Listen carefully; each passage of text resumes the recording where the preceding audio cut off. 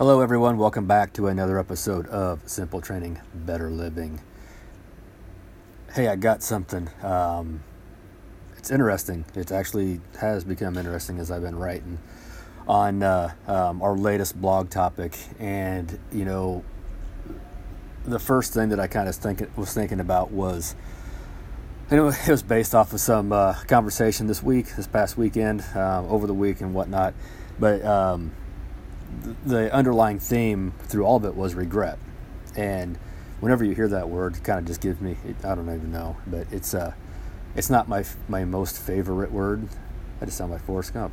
It's not my most favorite word, but there is some value in regret. And so I was thinking about that. I'm like, you know what, there is a thing, our regrets can sometimes, and a lot of times, turn into lessons.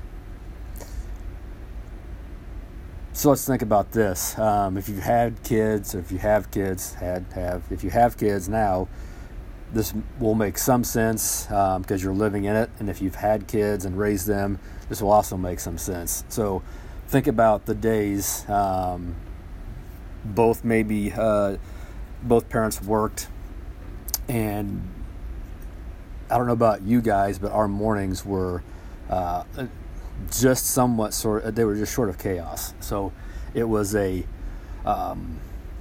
hustle to get the kids, up and around and dressed into the sitter, and then to get ourselves, myself in particular, to work on time. It was just like this kid rat race, and then something happens over the course of time, and it's no longer you've got that nice routine. It's not near as difficult to get the kids to up and around and to the sitter and then off to school, whatever the case is. But then you kind of enter into this, what I kind of look at as like the keeping up with the Joneses rat race. And that is, there's a lot of us probably in our mid-30s, mid-20s to our mid-30s may have fallen victim to this. And this is where, a lot of things in our lives were based upon appearances. The car we drove, the house we lived in, the clothes we wore, even the toys that we had. That was like this. That was our telltale sign, when we were younger of whether or not we were successful. And a lot of us probably during that time, we presented as though we had our shit together, but a lot of times we didn't. But it looked like our life was going according to plan. So maybe you were in that category, maybe you weren't. Maybe you're still in that category. I don't know. But there's some lessons to be learned from this, and also some regret that I know that personally I experienced. So. So I made up I don't know if I made it up. I didn't Google it to see if it's a thing. And maybe it is a thing. I don't know. But there's some significance with that. What I kind of coined the term of actionable regret. What does that mean? Well, let's think about this. So there's some times we've done something. It's like, I wish we hadn't done it, but I'm kind of glad we did because I learned something from it. And so personally, I went through a stage where I ended up with the OWI. I think everybody has a similar story. Or not everybody, a lot of people do have this similar story in their 20s. Ended up getting caught, the one time where we thought responsible, but we really weren't.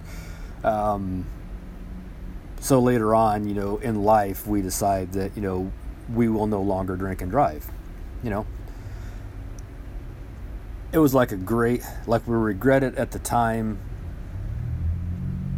but we learned such a valuable lesson out of that probably avoided some kind of a horrific incident that could have been, catastrophic to our lives. So there's that regret. We regretted the action. And then there's the kind of my favorite, and I hear this a lot, and in fact, another thing that I've experienced over in my lifetime. And that was, if you've ever heard someone say, or you said yourself that, my only regret was I didn't begin this sooner, or I wish I'd started this 10 years ago. And this can be related to almost anything, whether it was, you're saving for retirement or saving in general. starting to exercise or changing exercise programs, starting to look more and pay more attention to the details of your nutrition. There's a lot of things out there, but pretty much anything that would fit the narrative of a positive outcome, right? But I think the point with that is sometimes when we're in that stage of that phase, that thing happens. We learn a lot by not doing something, almost as much as we learn by doing it. So what that means is, well, you know what? I can share a quick story with it and to kind of bring that home, and so we understand, what this regrets. Is it a regret or is it a lesson? What's it come down to? And I remember it's been, I don't even know. It's been well over 10 years ago, and I remember being constantly just badgered to go try this CrossFit, and I was like, "What is that?" Looked it up, I'm like, nope, looks dumb. There's no way. I don't have any reason to exercise like that. I like to lift. But it kept coming up, conversations kept happening. And then, at one point you start doing your own research and you figure out, what, maybe, and the curiosity is a wonderful thing. So it kind of puts you into that, well, what, if they're liking it, maybe I should try it, but I'm not going to try it the way they're doing it. I'm going to try it this way. So it's like you dip your toe in the water to see if it's even worth jumping in. So I did. Started my own research, kind of found it a little bit intriguing, and thought, maybe I'll just change a few things up with how I lift. And so I started doing that, and I started experimenting with it. And then I remember the one day, I was like, what, I'm just going to go all in. I'm going to try this one. And I remember the workout was Cindy. And if you've been around the CrossFit world at all in any time in your life, Cindy was that 20-minute AMRAP of 5 pull-ups, 10 push-ups, 15 air squats. And you complete that for as many rounds as you can in a 20-minute time block.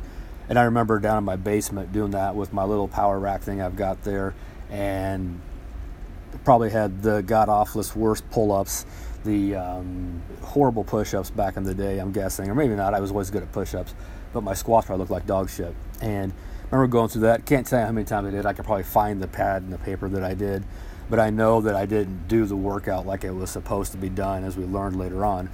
But, after I had done that, I think the point that I want to bring here is I regret not beginning and looking more at that style of training, because what happened over time is this is what we ended up. That's the DNA of KNX Fitness, and the brand of it is, it began for myself in my basement, and then transpired into something much bigger down the road, almost a decade later. But I think here's the thing, and I'm going to wrap it up here quickly, is